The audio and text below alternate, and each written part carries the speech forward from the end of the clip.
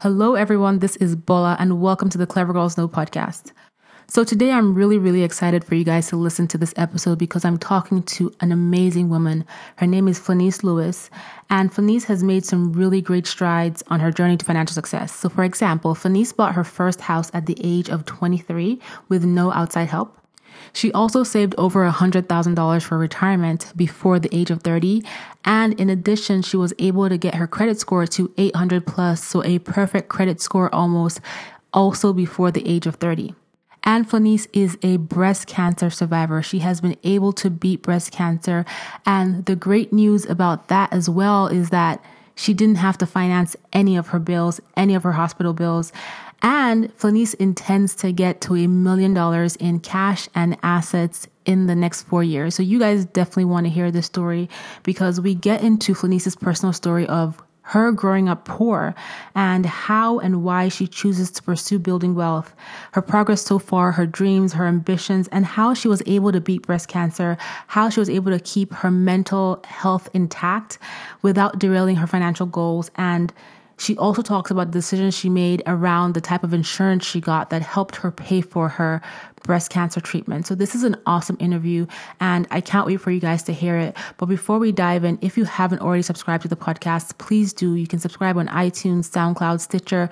You can also listen to episodes on the Clever Girl Finance YouTube channel, and be sure to head over to the website at clevergirlfinance.com because I have a ton of brand new content every single week to help you as you work on improving your finances. And finally, if you're looking for that hand holding when it comes to working on improving your finances and you want to be part of an incredible community of women who are doing big things with their money, then I want you to check out my accountability program. And you can learn more about that at clevergirlfinanceacademy.com. And so let's get into this awesome conversation I had with Flanice. So welcome to the podcast, Flanice. I am so excited to have you here to talk to you about your incredible money story. And you've had a lot of amazing accomplishments. So before we dive in, though, I wanted you to introduce yourself to the listeners. Tell us who you are. Well, my name is Flanice Lewis. I currently reside in South Florida. I'm an entrepreneur. I'm a money coach, avid lover of everything personal finance, and just a student of the world, really. World traveler and all that good stuff. I love it. And the few things that Flanice did not say is that she is an all-round financial junkie. So I'm just going to read off a few of your stats, Flanice, since you didn't do that. So she bought her first house at 23 with no help. She saved over $100,000 for retirement before she turned 30.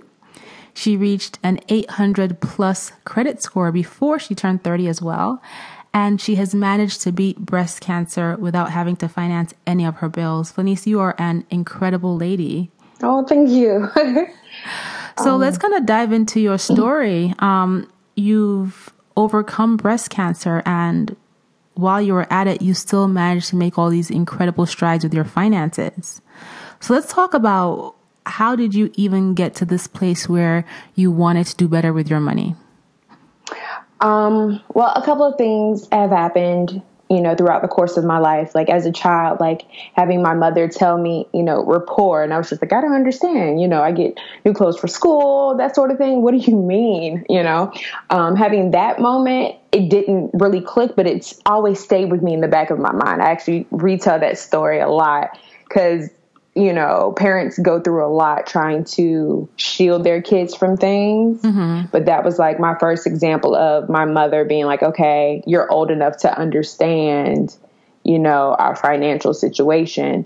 And then when I graduated from college, I was one of 3 young ladies renting an apartment. I had a full-time job, but we still had to split all the bills, including groceries. I didn't have a car. I was taking public transportation everywhere. There was like 0 travel involved. I couldn't always go home to see my family for the holidays. Just little things like that where it's like, well, I have a full-time job, I should be able to live, but I really wasn't. Mm-hmm. And then when I ended up getting an apartment on my own, and I realized like, this is expensive. Like, I had a studio apartment. It was 425 square feet. I will never forget it. And I was paying $1,052 for 425 square feet for a studio apartment and a parking space. And I was like, this is insane. But at that point I had moved up a little bit, and bought a car, but it was also like, I don't like having a car payment. This is ridiculous. Not to mention maintenance and insurance and gasoline. So I still ended up taking public transportation to work because it was cheaper than driving into the city. Less wear and tear, all of that good stuff. So I started to really be mindful of the additional costs that come with having something like a vehicle.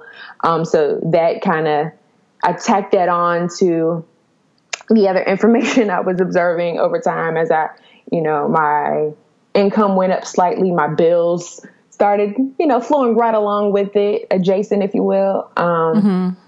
But then I think my final, enough is enough moment,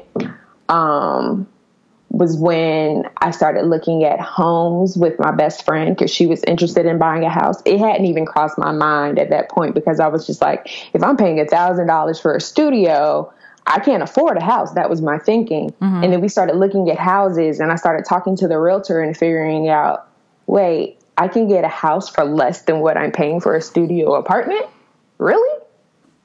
And once I found that out, I ended up purchasing my first home 2 months later, 3 days after my 23rd birthday. I tried to close before my birthday, but it didn't work out. It got pushed back to the Monday after. I was 23 years old, ended up getting an FHA loan on a foreclosure, and my monthly payment was $942 a month. That's awesome. And I love that. And I love the fact that you said that you realized that you were paying more in rent, but then you still did the research. You talked to the realtors, you asked them what the housing rates were, and you did your homework before you committed to buying a house. Right. Like I said, it wasn't even on my, in my view of the immediate future. But it worked out because I had been saving. And I think what also helped is I surrounded myself with other savers. Yes. So I was an intern when I first graduated. Granted, it was a paid internship. So myself and the other interns, we would talk about it like, oh, well, what savings accounts are you using? Because the rates here are this, the rates here are that. And, just learning about credit unions versus regular banks and just those different things. Like we had those kind of conversations. And also, the more seasoned veterans on the job would be like, hey, take advantage of the retirement plan, take advantage of the matching in your 401k, stuff that you may not necessarily know when you have your first job, but we had plenty of people to basically adopt us and take us under their wings to be like, take advantage. And my job actually offered 5% matching. So I know in some instances that's unheard of, but they were like, just, even if you only put in enough to get the matching, that's more than you would, on your own or in any other situation. Like at a minimum, put in enough to get the matching because it adds up, and it does. And that's how I ended up getting to my $100,000 so quickly, because I did take advantage of the matching, but I also tried to put in more, because, compound interest. Yes. And I'll tell you that not a lot of 23-year-olds are in that space where, and it's nothing against anyone who's listening that's 23 or, in that early 20 age, but not a lot of people are in that space where they're young, they're starting to make money, and they feel like they can save a lot of money. Typically what happens, and what I've seen in my experience, is that when someone is young and they get their first job and they start making good money, the first instinct is not to save. The first instinct is to get all the things that you wanted that you were not able to afford while you were in college. Is to travel, is to have fun with your friends. And there's nothing wrong with all that stuff. However, you need to have a plan in place, and you have to understand that you can't think that you have time, because you need time to build wealth. And when you're young is perfect time for you to start putting money aside. You don't have to save your entire paycheck. Just have a plan to save some of it. And I love the fact that you are another person who saved over $100,000 in their early 20s, because that was me.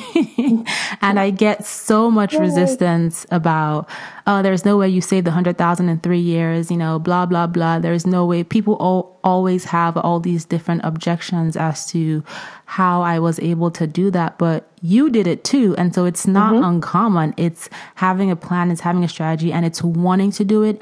And it's willing to make certain sacrifices. Like, you could have gotten a nice fancy car. You could have, instead of getting a house, you could have gone to rent a more expensive apartment and not contributed to your 401k. It's all about choices. But one thing to keep in mind is that if you can sacrifice just for the short term, right, for a few years, you'll see the difference. You'll see why that sacrifice was worth it. And as time progresses, when time passes and you look back, you won't have any regrets. So, Flanice, I doubt that you regret saving all that money, right? Oh, definitely not. No regrets here. So let's kind of talk about, you bought your house, you saved this $100,000, you got your credit score up. How did you stay motivated? Because when you're young, motivation to save can be a challenge sometimes, right? Because there's shopping, there's friends, there's traveling. I know that you said that you surrounded yourself with other savers, but you had to have had days where you're like, oh my God, I want to go shopping. I want that new dress. I know you like Michael Kors. I do. So talk about how you stayed motivated. The crazy part about that is, I use the things that I wanted as my motivator. That's definitely my motivator now. You have to be honest with yourself. That's first and foremost. So for me, I'm like, I like food a lot. I like to travel a lot. I like shiny things, whether that's, a new car or shoes or clothes or earrings or whatever. I like nice things. I do. But nice things cost money. Yeah. And there's no point in me having nice things and not having a place to lay my head. Or, it's all about perspective and priorities. So for me, I need to have multiple streams of income to fund the lifestyle that I want. And I'm perfectly okay sacrificing. I'm perfectly okay not getting Starbucks every morning, so I'm able to take that trip once a quarter or however often. And the main thing that keeps me motivated is that I know what it's like to go without. I know what it's like to not have anyone to call, like, hey, Mom, I'm a little short on cash. Can you just transfer some money so I can eat? I don't have that option. I don't have certain liberties. So I took it upon myself that, hey, you have to support yourself. When your back is against the wall, you have no one to call but yourself. So you have your emergency fund, so you don't have to try to call someone or take out a payday loan, which can get into the triple digits of interest. And other, predatory lending situations. It's like, no, if you have it saved and set aside where you can't easily get to it, which is why online savings accounts are perfect for that situation. And they tend to have higher rates. Just put a little bit each month, even if it's $20 a paycheck or even less, $20 a month. It adds up over time. Yep. But I had it in my mind, okay, I'm going to have my savings automatically taken out of my paycheck. I don't see it. I'm not going to miss it. Yeah. Then, automation is one way that people who struggle to save can save. And stats show that people who automate actually save more money on average. Yep. And because you're not paying attention to it, constantly checking it because it's out of sight, out of mind, you don't have to worry about all the withdrawals. It's like constant deposits. And it even works with investing. You do dollar cost averaging. You put in $100 a month to say, an ETF or a mutual fund. And if it pays dividends, all the better. Reinvest your dividends. That's money that didn't come out of your pocket that's being invested for you and earning interest. Yes. It's just all those little things add up over time. And for me, the biggest motivation is seeing my accounts grow. Like once you get your first 1,000 and 2,000 and 3,000, and then when you start seeing 5 digits and 6 digits, it's an amazing feeling. It's like a rush. It is. It's definitely my rush. And instead of wanting to take that money out to spend it, I'm like, no, I want that number to go up even higher. Like if I reached 100,000 in my lifetime. Do you know there are people in their 60s that are pushing retirement age that don't even have $100,000 to retire on, so they have to continue working. I don't want to be that person. I'm giving myself another 4 years to reach $1 million. Yes, I love it. Girl, you are my kindred soul. Yeah, we're here. I am tracking, okay? So it's like, I'm actually, well, just a quick update. So the house I bought when I was 23, I actually sold it last year for a profit, and I purchased 2 homes this year. So I know the last time we talked, you were on track to purchase 2 homes.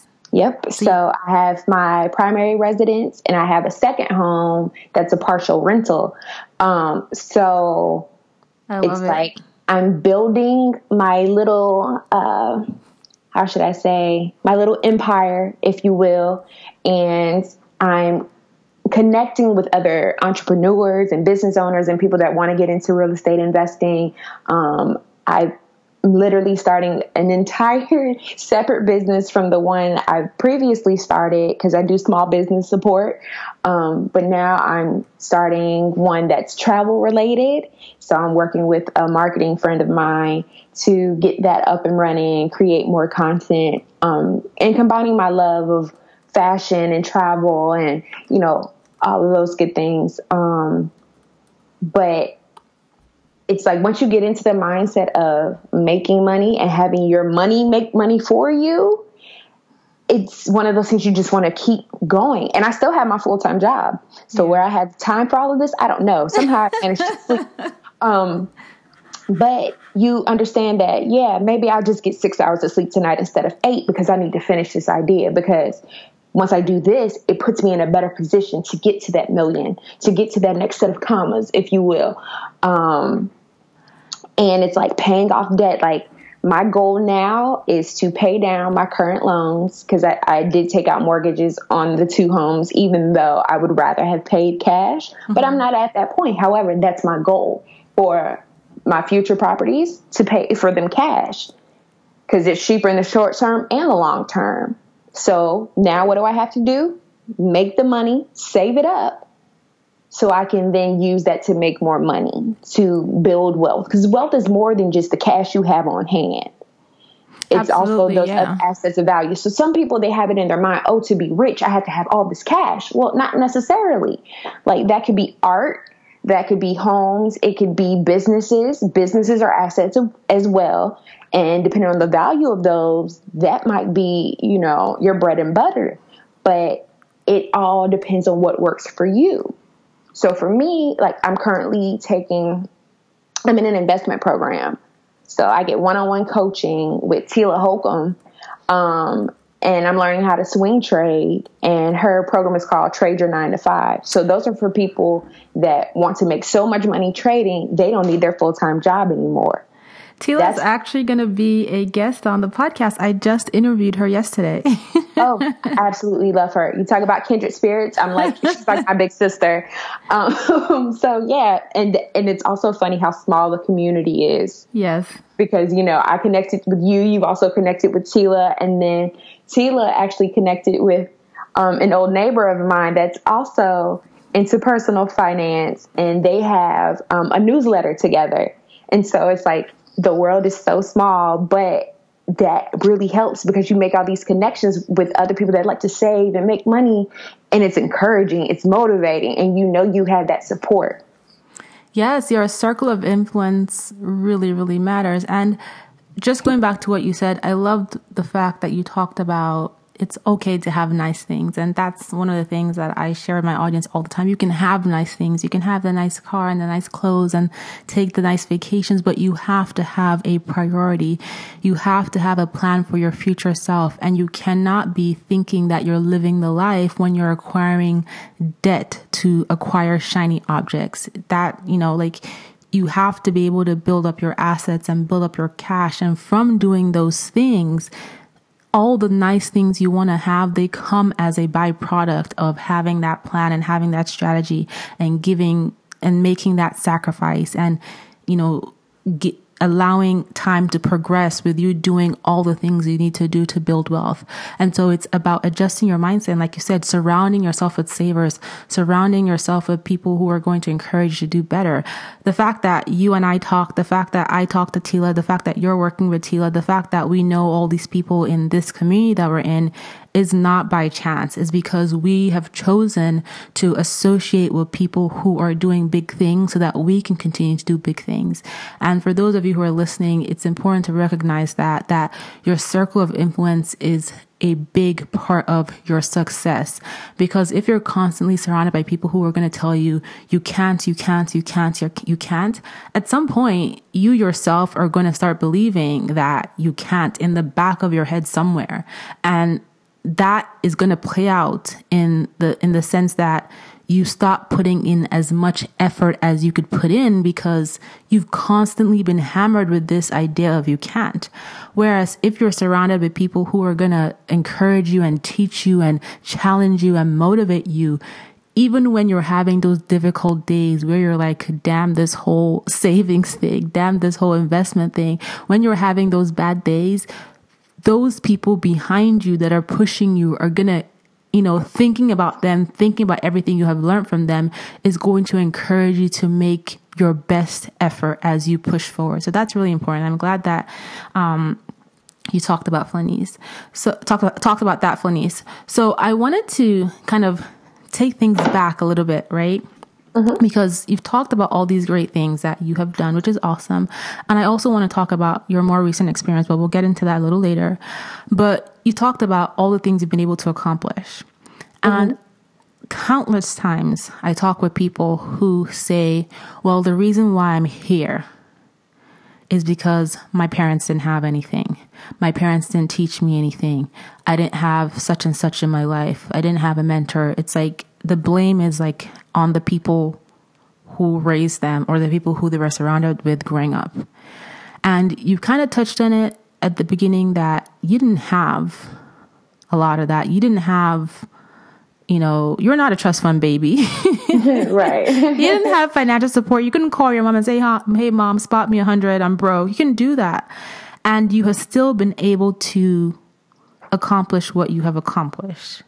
So let's talk about that for a second because, you can't have any excuses. You didn't use any excuses, right? No. And like you said, I couldn't. So for me, I'll admit I'm a very proud person. It's hard for me to ask for help. That's the first thing.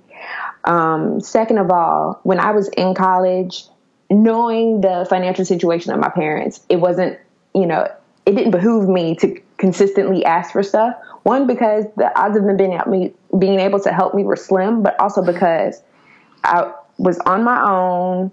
I was technically an adult. So it's like, okay, get a part-time job or a couple of part-time jobs. Even when I was in high school, my senior year of high school, I had 2 part-time jobs and a full college course load in 12th grade. So I had already started paying bills because I paid for my car in high school. I paid my own insurance. I was basically buying my own food. Like I lived at home still, but I had already started taking care of myself. And I did my own laundry, all that kind of stuff. So when I meet people that are in their 20s or even their 30s and they're like, oh yeah, no, my parents still do this. My parents still do that. I'm like, well, that's good. But it's also slightly enabling because God forbid anything happen, how do you function then? You haven't learned how to do that yet. And it's very hard to undo learned behavior the older you get. So for me, I started a little bit earlier than most people making adult decisions. So there's that first part. And then the next part was I've always been a goal setter. Like my parents didn't have to force me to start taking college classes. I told my mom I wanted to do it because in Florida we had the dual enrollment program. So I started taking college classes in 10th grade because I wanted to. And obviously because it was free. So even with that, I finished my associate's degree at 17. So it's like, if you put into perspective the type of person I am compared to the things that I've accomplished, then it makes sense when you go back a little bit further and think about my mindset. So I've always been this is what I want. I'm going to go get it. But that's also ultimately because you wanted better for yourself, right? You had big dreams.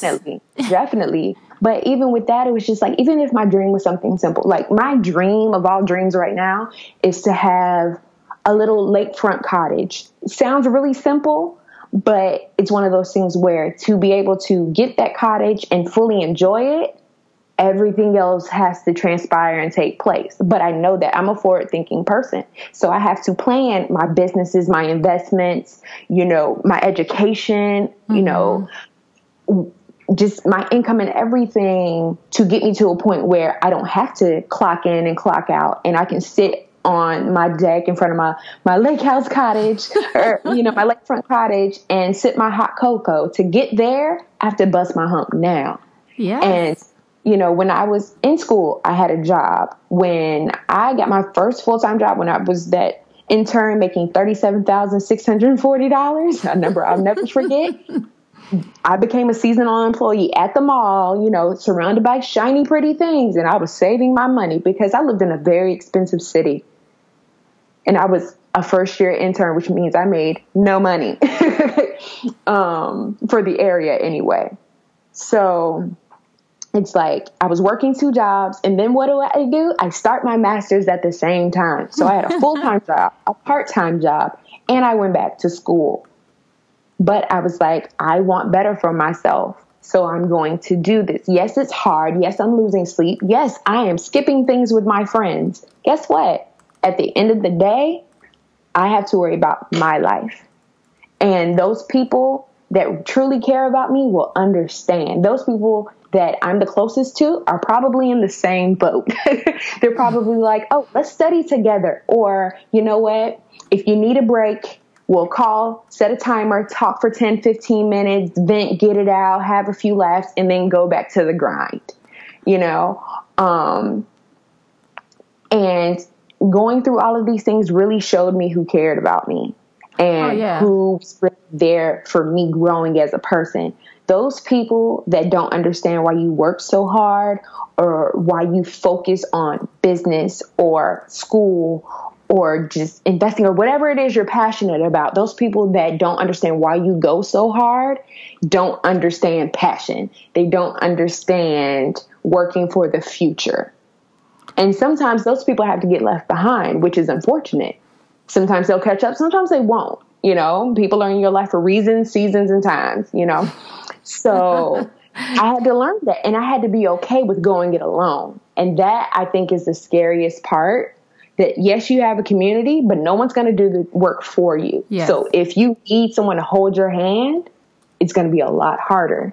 But having been that I've been going it alone, so to speak, for well over a decade now, it's easier for me to say, hey, I'm going to start a business. It doesn't have to be I don't have to reach out and be like, oh, wow, I had this idea. Can you do it with me? You don't need validation from anybody, yeah.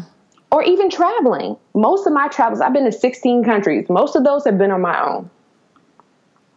I love it. And I can totally relate because when you set your mind to something, that people don't understand, and building wealth is one of them, because we live in a society where everyone is complacent for the most part. Everyone is okay with where they are. You're in debt, you hate it, but you're kind of okay with it. You don't like your job, you hate it, but you're kind of okay with it. You kind of get into this space where you're okay with it. And when you try to break out of that mold and you start to state your intention and make the progress towards that intention, in your career, with your finances, in your relationships, whatever aspect of your life, and people start to notice, they're immediately going to start to project their own self-limitations onto you. And it's going to be, what do you need so many houses for? Because they can't imagine what real estate investing is all about, or why why real estate investing is a way to make money. Why do you want a house on a lake? Because in their mind, that's only for people they see on TV. Why do you want to save $1 million? Why do you want to have, businesses? Why do you want to retire early? Because in their heads, they can't imagine themselves being in that space. So it doesn't make sense to them. It's a fairy tale. It's a fairy tale, but you've opened your eyes, you're awake from the dream, and you're turning that fairy tale into your real life. And then they're going to project their self-limitations onto you because they don't see themselves there, or they've never imagined themselves there. So it doesn't make sense. And it might be a distant dream for them. But the funny thing is that a lot of times, for the most part, people will continue to project their self-limitations onto you until you actually accomplish it. And then once you accomplish it and they see how close to home it is, and like, oh my God, I grew up with that girl. I went to high school with that girl. We worked together. We are friends. They're going to want to know, hey girl, how did you do it? How did you do it? Tell me how you did it.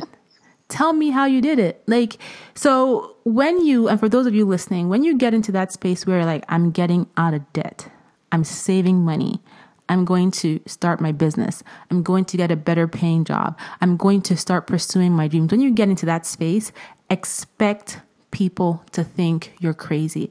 Expect them to think that you're wasting your time. Expect them to think that you're being stupid, because it comes with the territory. And yes, it's lonely because you're going to have a community, and you should be looking for community to support you. That's a You're going to have the community, but like you said, Flanice, when it comes down to doing the work, it's a little lonely because no one is going to leave their life and say, you know what, girl, I want to help you save your $5 million for your retirement. The only people that are telling you that themselves, exactly, they wouldn't even know how to help you. The only people that are going to tell you that are people who are going to have a direct benefit off of what you make. Understand that. Anyone that's helping you pursue your dreams and putting their own aside, the only reason why they're helping you is because they're going to have a direct benefit. So this is just really great stuff, Flanice. I'm so glad we're talking about this. Yeah, and it's actually really good that you brought that up, because one thing I've learned is to be quiet when I'm pursuing things and achieving things. Like actually bringing up my new business. This is the first time I'm really saying anything about it. But normally I wouldn't mention it at all until it's already successful, because at this point, this is when people are really good about trying to nitpick and chip away at your confidence and at the idea, and they just want to give you all the negative. It's very hard for people to support you when you don't have something concrete to show them. Mm-hmm. So what I've learned is, one, not to even discuss it, especially with people that aren't pursuing their own dreams. They can't help you. They can't support you. They don't get it.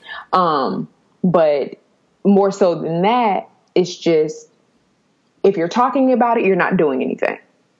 So it's like, one thing I had to learn, especially once I had achieved so much, I kind of started to coast a little bit. Like, oh, well, I make 6 figures. I'm this, I'm that, or whatever. Like, life is good. I got complacent, like you said. But yeah, I was comfortable. I was like, what happened to that girl that was driven and ambitious and was striving for all of these, I hate to say it, but ridiculous goals? And but your goals should be ridiculous. Right. They have to be ridiculous. Because it'd just be too simple. Like, oh yeah, I can do that. Okay. Well, yeah, you've done that. Now, yeah, you're great, but now be better. I'm actually reading a book called Relentless, and I highly encourage it. It gets you to that place of great isn't good enough. Be better. So with everything I'm doing, it's like, okay, yeah, I'm here now, but what's the next step? Get there, then what's the next step? And get there, then what's the next step? There's always something else you can be doing. Even if it's, starting over in a totally different realm of what you're used to. But learn and be the best at it. Like, if you're going to do it, be the best at it. So for me, it's like, if I'm going to save, if I'm going to invest, if I'm going to build this empire my way, I'm going to do it the best way possible. And I'm going to do it in my little bubble, because I don't, need anyone else to come in and try to damage anything, but also opening my mind to all that negativity does not support what I'm trying to do. It's like good vibes only. Yeah. And also, when people don't share your dream, their doubt is like a rain cloud. But once, like you said, once you've done it and you can show them your success, and they're like, wait, how did you do it? It's like, well, I asked you if you wanted to participate and you were doubtful. So I did it alone. And now I don't need your input. Sorry. I think one thing I will say is that, when people don't support you and when people don't understand your dream or don't believe in your dream, it's not necessarily because it's coming from a bad place. It's not because it's coming from a negative place. It's not because they don't love you or they don't care about you. And it's not because they think you're dumb or whatever. But sometimes people can't, it's difficult for people to comprehend what you want to do if they can't relate to it. And if you're trying to do something that's not relatable, then they may not get it. And that's okay. And I think that as you grow in your business, as you grow in your, whatever you're trying to build, your finances, your wealth, your, all of these things, you're going to get to a point where you stop caring what people think. And you're also going to get to a point where you're going to need validation from zero people because you don't care what they think, because you're following your path, you're following your purpose, you're following your passion. And if you fail at it, because everybody's going to fail consistently, because failure is what leads you to success. Every time you fail, you learn a lesson that helps you do better the next time. I fail all the time. And, as you fail, you're going to take your lessons and you're going to keep growing, and you're not going to need the validation. You're not going to need to have people like what you do. You're not going to care what people think about what you do. But in the early stages of an idea, in the early stages of making a decision, like when you're like, okay, I'm thinking about starting this business, I'm going to figure out how to pay off my debt. I'm not quite sure yet. I need to figure this out. I've kind of slipped up every time that I've tried, but this time I'm committing. When you're in that early stage of your idea and you are sharing it and you're telling people, you're sharing it with your heart, you have good intention, you're excited about it. And you have to be very careful because, like I said, people will not always relate, and it has nothing to do with you and everything to do with where they are and what they can relate to, what they think, and all of that. That's their business. Yep. But you have to be careful because in that early stage of your idea, whatever it is you're doing might not be solidified in your mind. You may not have built the confidence you need to have around executing that thing.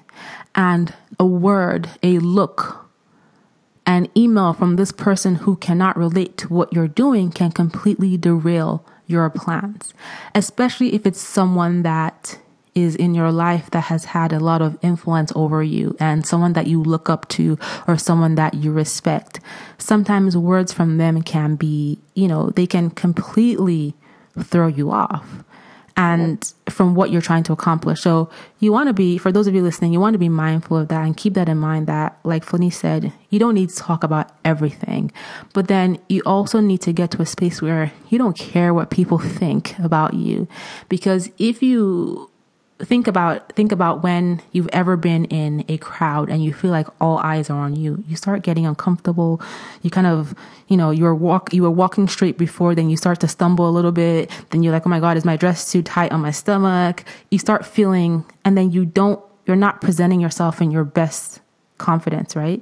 But the minute you don't care who's looking at you, the minute you're like, whatever, I don't care if my dress is too tight. I don't care if my shoes don't match. You are in your full confidence. And it's the same thing. So Flanice, I wanted to talk about your more recent years. So you are a breast cancer survivor. Yep. And that is, first of all, I'm so happy that you're in this space here and we're talking about it. But not only that, you were able to pay for those very, very, very expensive medical treatments and not incur any debt around it. So do you mind sharing a little bit more about that experience? Because, when you first get a diagnosis like that, it can be devastating and it can derail you. You can feel like, YOLO. Yeah, definitely had that. And you can feel like, what? I'm not even going to bother trying anymore. I want you to talk about what was the experience like, and where did you find the motivation to be like, you know what, I'm going to beat this. I'm going to keep going, because now you're here. And a lot of that had to do with your mindset and your headspace. Yes. So, I'm actually really glad that you brought this up, because, one thing I've learned throughout this in my treatment, is that cancer does not care. It does not care about your skin color, your age, your weight, cancer does not care. It was shocking because I was 29 years old and no history of it in my family. I don't have the gene. So my doctors were just like, we have no idea why you have cancer. And I'm like, yeah, I don't either. But it was also one of those things where, first of all, I realized that everything happens for a reason. I'm a firm believer in that. And I was like, to me, this wasn't a punishment. One, because I accepted very early on, as soon as the diagnosis came in, this is a temporary situation. Cancer will not take me out. I'm like, I am way too dramatic to go out because of cancer. I'm going to have to tumble down Mount Kilimanjaro or something. Like, that's not going to be the story that's told when I go. Okay. Like, oh no, she had cancer. Yeah. And then she beat it. And then something dramatic happened. Like, this is not the end of my story. No. So that was the first thing. And then also finding humor in the situation. So I say that I got cancer because I talk too much. I have the gift of gab. I talk to strangers. So I'm the perfect person to be like, hey, have you gotten checked up? I do that at Target, at Walgreens. I do that everywhere I go. I randomly bring up cancer. I find a reason. Either I'm wearing something pink, or I pick out somebody else's pink, or I'm wearing a shirt or a hat or whatever. And I'm like, yes, I'm a breast cancer survivor and I look this great. So let's talk about it. Like, I'm that person. So I say that's why I was given this opportunity, because that's exactly what it became, an opportunity to share about cancer and finances, or any illness and finances, to talk about, being a young woman and going through something like this, a single woman going through this. And I've actually had like Facebook friends and Instagram followers say, thank you so much for sharing. One of my classmates from college, she was diagnosed this year. So she reached out to me. Hey, how did you deal with it? How did you feel? What drugs were you on? All of that kind of stuff. And I actually flew out to be with her on her first chemo treatment, to be there with her and her family and go through the process with her, and I guess break down the medical speak into terms she could understand, because I had been through the same exact thing. But I'm like, if I hadn't been through that, she might have felt alone. She might have felt like she didn't have options. And, I've connected with some great people, some other young survivors. And it's crazy, a great experience. But beyond all of that, I learned who I am.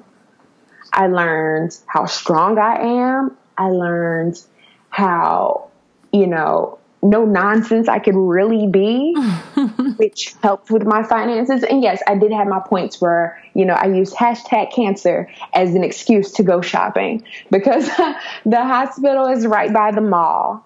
So I would go walk the mall after treatment and say I was getting my steps in while I was window shopping and sometimes really shopping. But in all of that, I was very, very, very blessed in the regard that I have really good insurance. So that's the one thing, if nothing else, that you get from my experience. Don't skimp on your insurance coverage, because I wasn't expecting this. I was probably in the best shape of my life.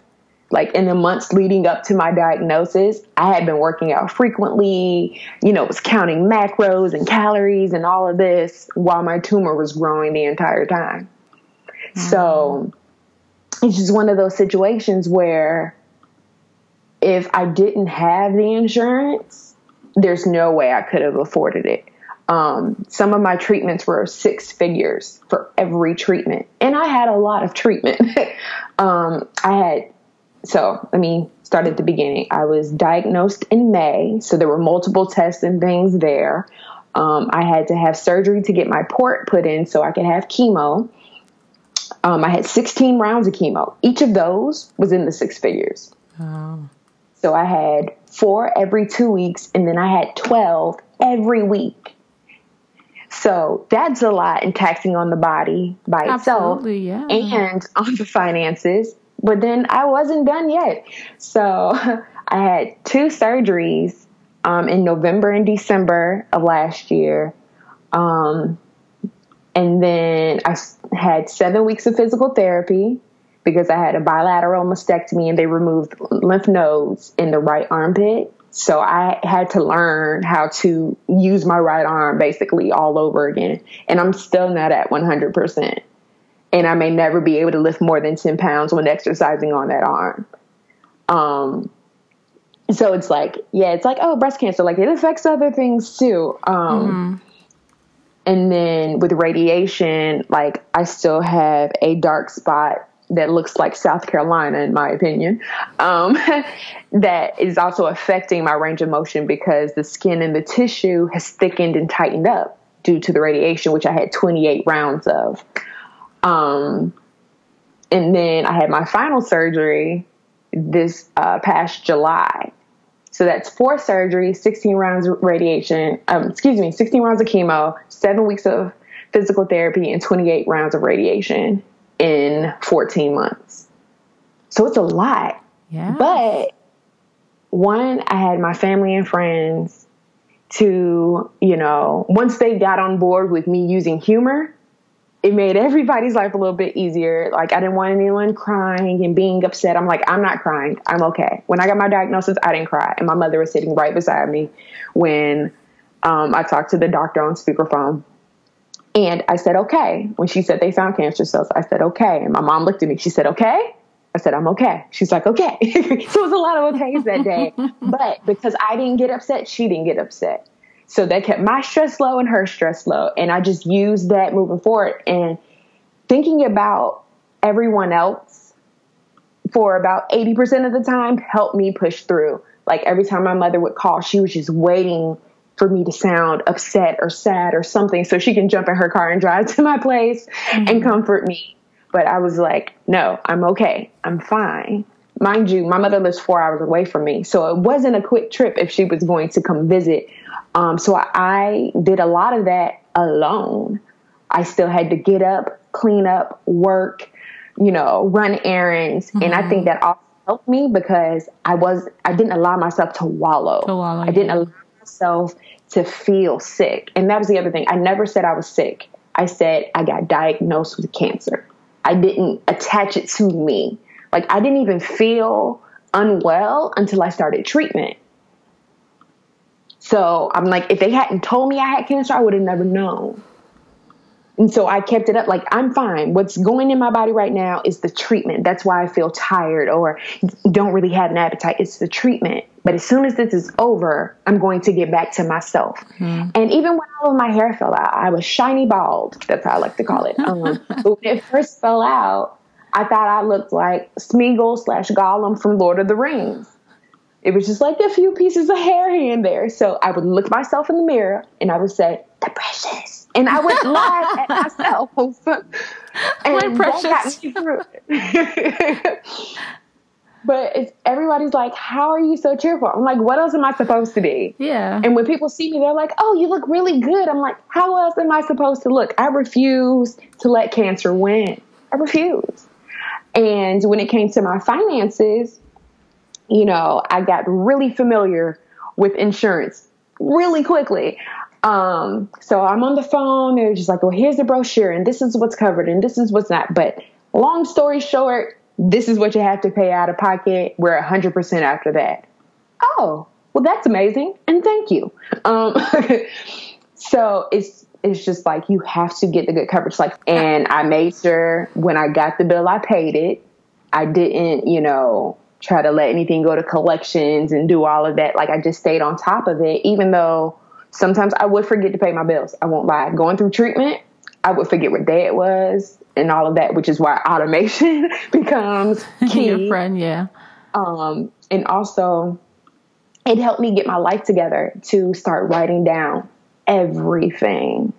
I got really into bullet journaling and I made a to-do list every single day. Actually, two. I made one for work and I made one for home every single day because I had to drink so much water. I had to make sure I took my medication. I had to, I had medication on some days and not others. Some I had to take twice a day or 3 times a day or 4 times a day. And so I wrote everything down, everything. But it kept my mind moving. It kept me going. So when it came to bills, I was writing them out.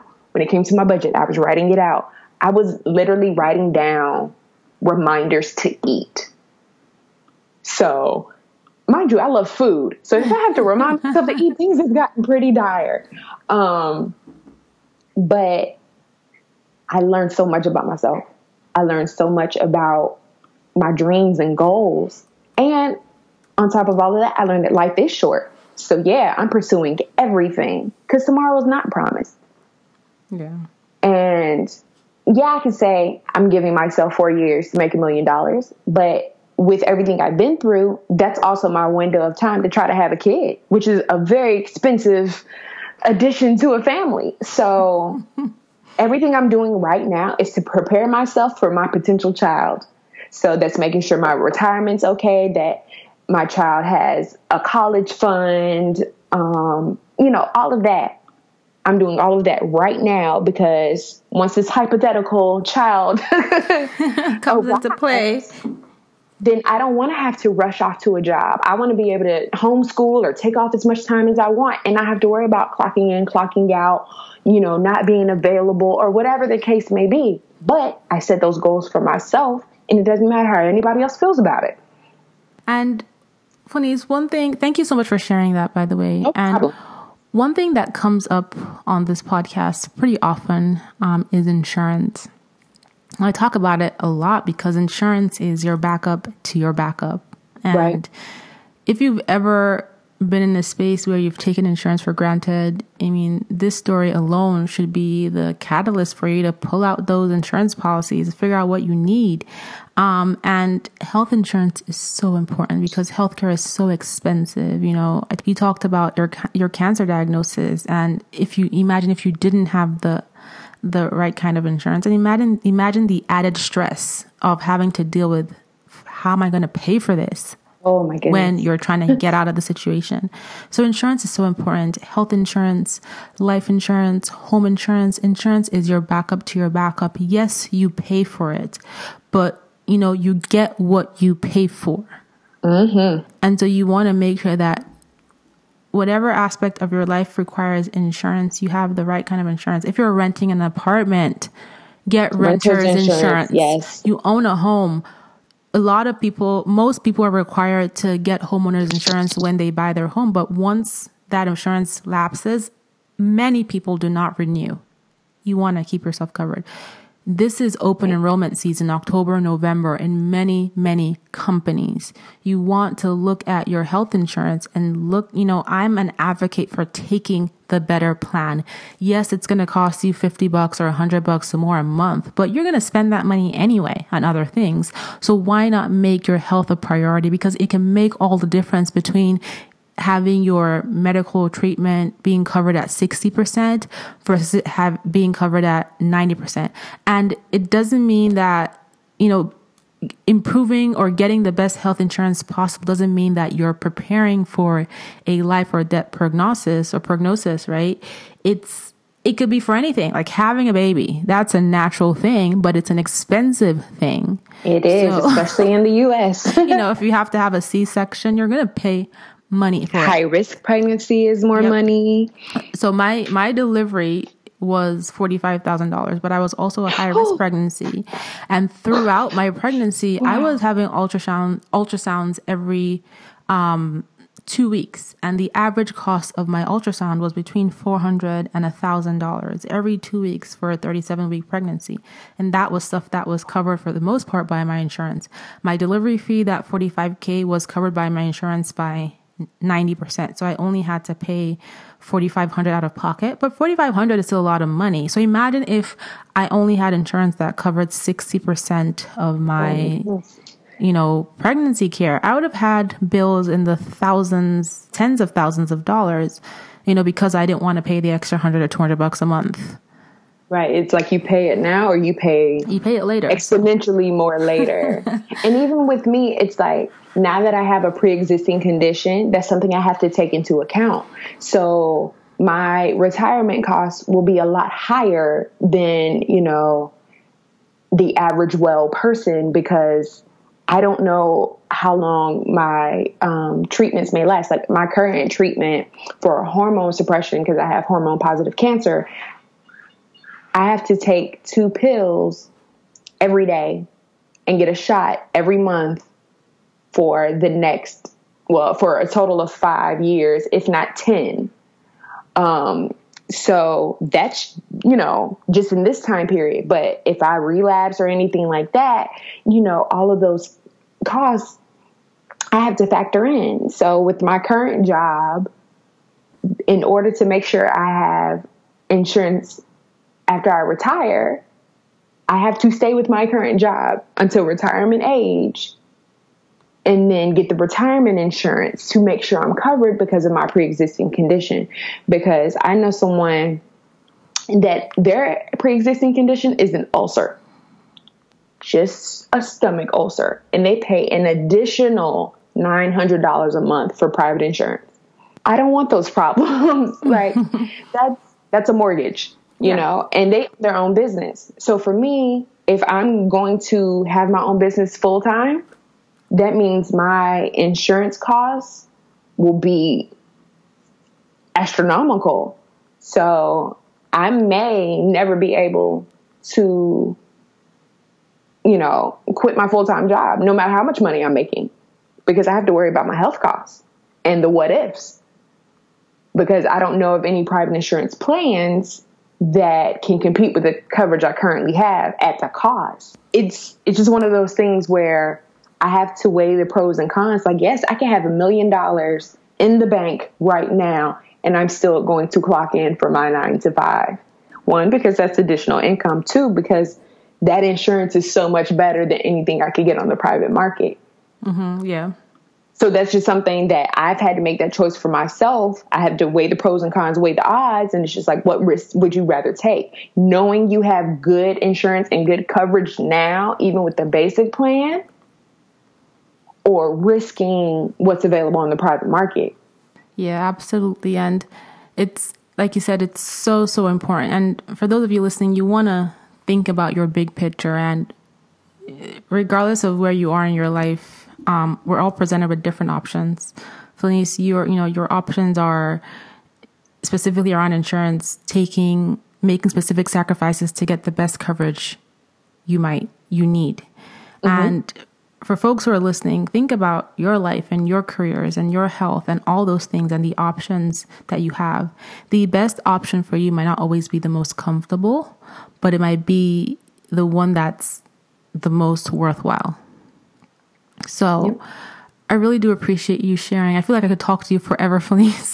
Right. Do this all day. I know, but this has been such an incredible conversation. You are an incredible lady and you've accomplished so much. And I wish you every success. I'm so glad I got to meet you and, you've been able to share your story with me and to encourage other people listening. And I'm going to put your, the book you mentioned in the show notes, but I wanted to ask you really quickly, what is your clever girl superpower?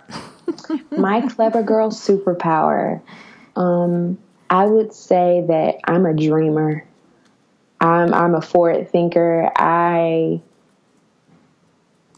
can see the big picture down the road. Like, even with my business or other people's businesses, which is why I actually started my first business. It was just like, oh, you like personal training? Well, these are the other things you can do with that. And this is how your company can grow. Oh, you're good at accounting? Well, these are other things you can do. And this is how your company can grow. I'm a dreamer. And I want everyone to achieve their wildest dreams. I think that's my clever girl superpower. That motivates me and helps me motivate other people to pursue whatever it is they want. You want $1 million? You want $1 billion? Let's make a plan. Let's execute, rinse, and repeat. Let's keep dreaming, keep achieving. I think that's my clever girl superpower, because I feel like without my dreams, without my goals, I wouldn't be half of who I am today. My dreams are everything to me. I love it. I love it. And finally, Flanice, how can folks stay in touch with you? The best way to reach me is Instagram. It's Lala Supreme 5, LALASUPREME, and the number 5. Or Facebook, Flanice Lewis. I post a lot about my breast cancer journey. I share a lot of Bola's posts about Clever Girl Finance.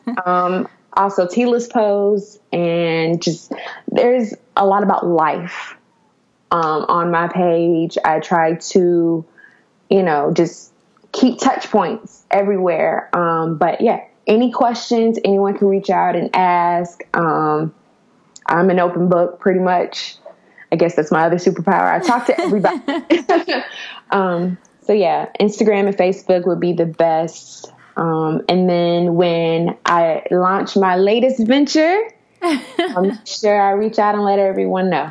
Awesome. And I will include the links to your Instagram and your Facebook in the show notes. So guys, if you want to keep in touch with Flanice, just check the show notes for those links. Again, thank you so much for being here, Flanice. I appreciate you. Thank you for having me. Always a good time. So I hope you guys enjoyed listening to Flanice's incredible, incredible story. And I hope you walk away from this podcast feeling inspired and motivated to go out and pursue your dreams. If you have loved what you've listened to, please subscribe to the podcast. You can subscribe on iTunes, SoundCloud, Stitcher, and you can also listen to episodes on the Clever Girl Finance YouTube channel. And be sure to tell a friend about the podcast and spread the word. Thank you guys so much for listening, and I'll be back again with a brand new episode soon.